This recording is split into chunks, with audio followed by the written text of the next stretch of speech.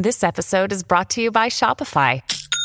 Forget the frustration of picking commerce platforms when you switch your business to Shopify, the global commerce platform that supercharges your selling wherever you sell. With Shopify, you'll harness the same intuitive features, trusted apps, and powerful analytics used by the world's leading brands. Sign up today for your $1 per month trial period at shopify.com/tech, all lowercase. That's shopify.com/tech. Right now, in an emergency situation where up-to-date local information is more important than ever, Facebook's putting corporate profits ahead of people's safety. Inconceivable.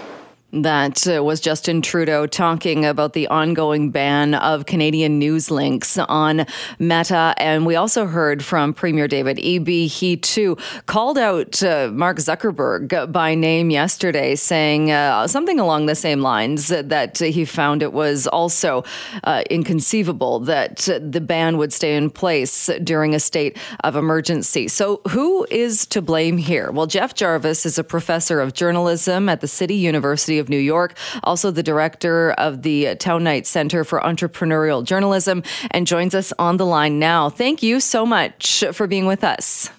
Thank you, Jill. We know that the ban was in place. Then we have the situation in BC with our wildfires, a state of emergency, a lot of blame being put on Meta for continuing the ban. Is that fair to blame Meta saying that Meta is doing something wrong by continuing with this ban? Well, let's make clear first that the people who are suffering here are not parties in this dispute. They're the people who are in the communities, especially the First Nations communities, that are suffering damage, and that's a shame. But the responsibility to me lies at the feet of the Canadian government for C-18 legislation that I think was terribly done. They were warned this was going to happen again and again by news sites. It's the result of lobbying from big, old news companies that couldn't figure out the internet, frankly, and now this is the pickle that we're in. But it was the government C-18 that left no room for negotiation, no leeway to try to make a deal work here. And so at the end of the day, what the government's bill is doing is breaking the internet because it's trying to charge for the privilege of linking, which is the essence of the web. And Google and Facebook are, in my mind, quite within their rights to decide what they choose to link to and not to. And to compel them to carry speech is itself not free speech. Now, that's not to say that we couldn't have some kind of détente here. I think it could occur, but both sides are staying pretty stubborn right now. Is part of the problem as well, and there are several flaws with Bill C-18, but is it not also that it was unclear if news agencies or platforms were going to be paying for links? There was no actual number. It wasn't clear what that cost would be, if that cost would change. So how would the government have ever thought that a company would agree to that? Amen. That's exactly the problem. What I've heard, I watched Google's testimony before the Senate when they got called on the carpet, and a lot of the problem here is there's no cap. It could go anywhere. Problem one. Problem two, a lot of this money is going to go to the bottom lines of the hedge funds who own some of the companies and investors who own some of the other big companies. Problem three is that, again, there was no opportunity for negotiation. Google has been willing to negotiate. But, here's my fear, is that between Australia, where Facebook briefly took down links, and now Canada, where Facebook took down links to news, Facebook's probably saying, their life is a lot easier without news. News causes controversy. It causes this kind of lobbying. They're better off with parties and puppies again. Well, and that kind of also points to something else that looking at the way the Prime Minister of Canada, the way that our Premier in BC have been calling out these companies, you would think that these companies, that this was the only place for people to access news and to access up-to-date information, especially right now in the wildfire situation in BC with the state of emergency. I mean, that's simply not the case. There are many, many ways for people to access news outside of Facebook. You make such insightful points, and you're so right.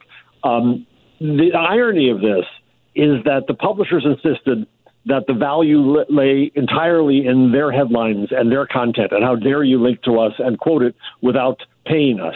And they said your links are valueless. Well, now they're realizing just how valuable the links are, and now they're screaming like stuck pigs. And so we see that there's a market value for this that should be the subject of negotiation, but it's not.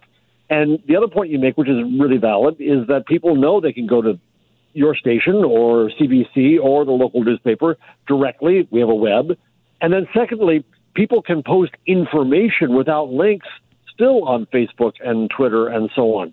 And so I believe that news organizations should be going directly to their users where they are, and rather than just trying to drive traffic back to their sites, to go to your Prime Minister's point about greed, that's a greedy way to do things, rather than just saying we're going to share the most important information right here, right now, wherever we are, whatever platform we can get you on. That would be a better way to share the news, especially in an emergency. When you mentioned Australia and what happened when Meta took links off in Australia for an amount of time and then brought them back, did something change there, or is that something you think that Canada could do something similar? No, the difference is that in Australia, the law never took effect.